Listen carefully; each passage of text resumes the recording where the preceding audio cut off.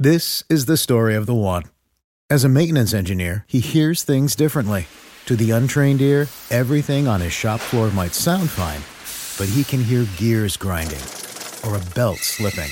So he steps in to fix the problem at hand before it gets out of hand. And he knows Grainger's got the right product he needs to get the job done, which is music to his ears. Call, click Grainger.com, or just stop by. Grainger, for the ones who get it done. Could San Diego State be the beneficiary of USC and UCLA's move to the Big Ten in more ways than one? We'll explain coming up here. It's the newest edition of the Aztecs Wrap-Up Show with John Schaefer. If you are here, please subscribe. We have year-round content for fans of San Diego State athletics. Also, smash the like button for me if you wouldn't mind. If you're looking for the audio-only edition of the show, you can find it by clicking the link in the description down below. Now, we all realize that, of course, San Diego State could potentially benefit from this move. We've been talking about it for a year. There was no path to the Pac-12. There may have been a path to the Big 12 or the Power 5, but there was no path to the Pac-12 with SC and UCLA in the league. I mean, we've talked about that for 30 or 40 years in San Diego County. But all of a sudden, with SC and UCLA departing for the Big Ten, well, we know that could be advantageous for San Diego State. But it's about more than just getting to the Power 5. It could work to San Diego State's benefit from a recruiting perspective. So let me explain here on the wrap-up show. I'm going to go back to March with San Diego State on the run to the national championship game. I remember Brian Dutcher was asked about conference realignment, where San Diego State fits. And I think he was asked this question by Pete Thamel of ESPN, but it was in Louisville at the South Regional. Here's a direct quote from Brian Dutcher, San Diego State's men's basketball head coach, about realignment, about geography, about maybe where San Diego State could fit in this equation as well. Brian Dutcher. So we all just adapt to it and make the best of it. From an old personal standpoint, I just feel you should play regionally. It's better on the kids. It's easier to be a student athlete instead of just an athlete. So I'm all for trying to stay as regional as you can for the sports that we play.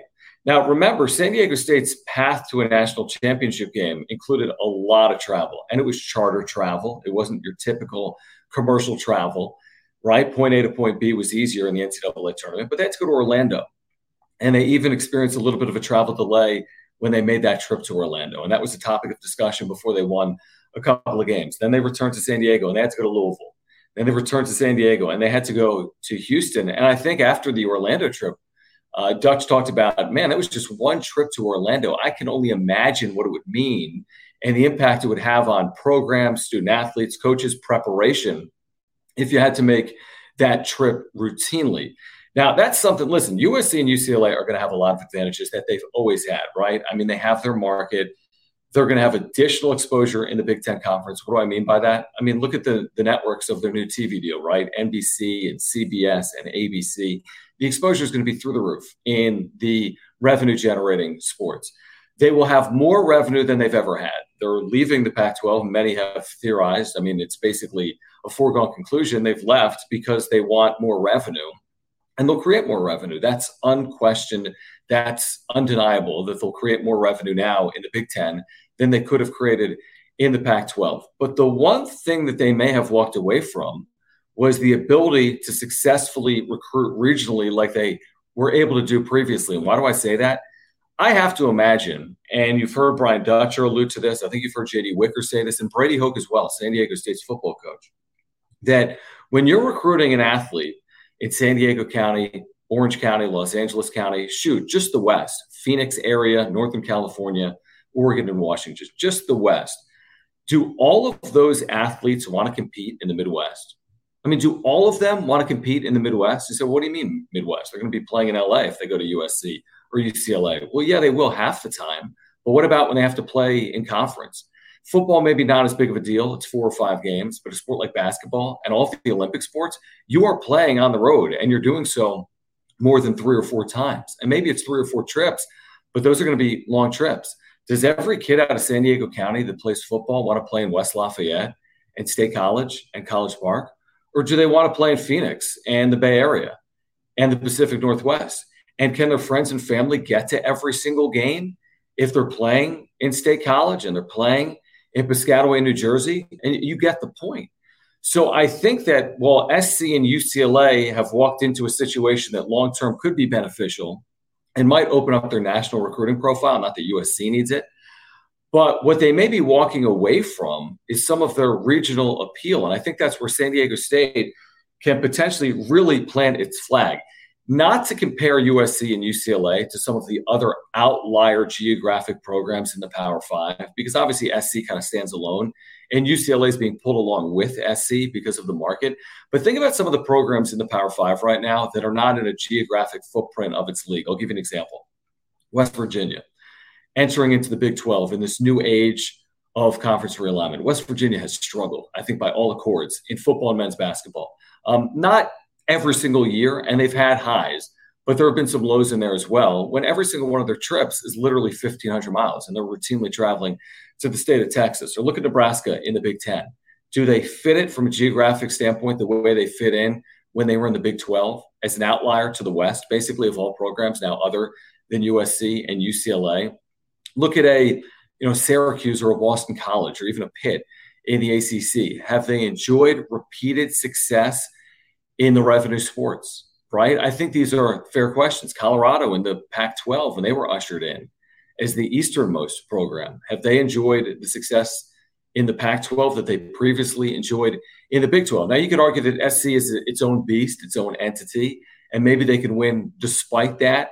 But you look at San Diego State, and I think San Diego State now is able to maybe protect kids in San Diego County. Brady Hoke has talked about building a fence, building a border around San Diego, and it's a lot easier said than done once you're in the Power Five. It's completely understandable that San Diego State is going to lose programs to the Power Five in football. I mean, that's to be expected. I mean, a lot of kids are going to want the opportunities to play at that level with that exposure. If San Diego State makes the leap to the Power Five and is playing programs in the West, you can't really use the Power Five against them. And what they can use to their advantage is, hey, you don't have to play games in East Lansing. You don't have to play games at Penn State. You can play games right here. And you have the opportunity to have your family and your friends see you, whether it's at home or on the road. I really do believe that could work out very beneficially for San Diego State.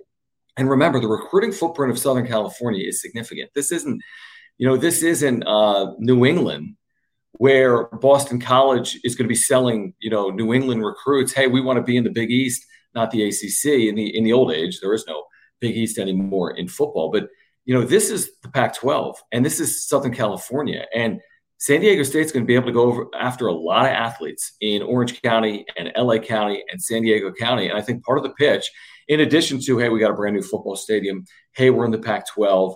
Hey, look at the academic success of our university. Hey, we're one of the most applied to schools in the country. In addition to that, we afford you the opportunity to stay home. That's something USC and UCLA do not any longer provide to you. It's something that at least has to be considered. And don't get me wrong, I understand. USC and UCLA, they have the recruiting advantages. They've got the money advantages. They have the additional resources. But San Diego State, in this new era, if they get to the Pac-12, can they carve out their own advantages, specifically through recruiting because of geography, and use that against programs like SC and UCLA? We'd love your feedback. You can put it in the comments down below. If you're here, please subscribe. Year-round content for San Diego State Aztecs fans. Smash the like button as well. If you're looking for the audio-only edition of this show, click the link in the description down below. Until next time, this has been John Schaefer for the Aztecs Wrap-Up Show. This is the story of the one. As head of maintenance at a concert hall, he knows the show must always go on. That's why he works behind the scenes, ensuring every light is working, the HVAC is humming, and his facility shines. With Grainger's supplies and solutions for every challenge he faces, plus 24/7 customer support, his venue never misses a beat. Call quickgrainger.com or just stop by. Grainger, for the ones who get it done.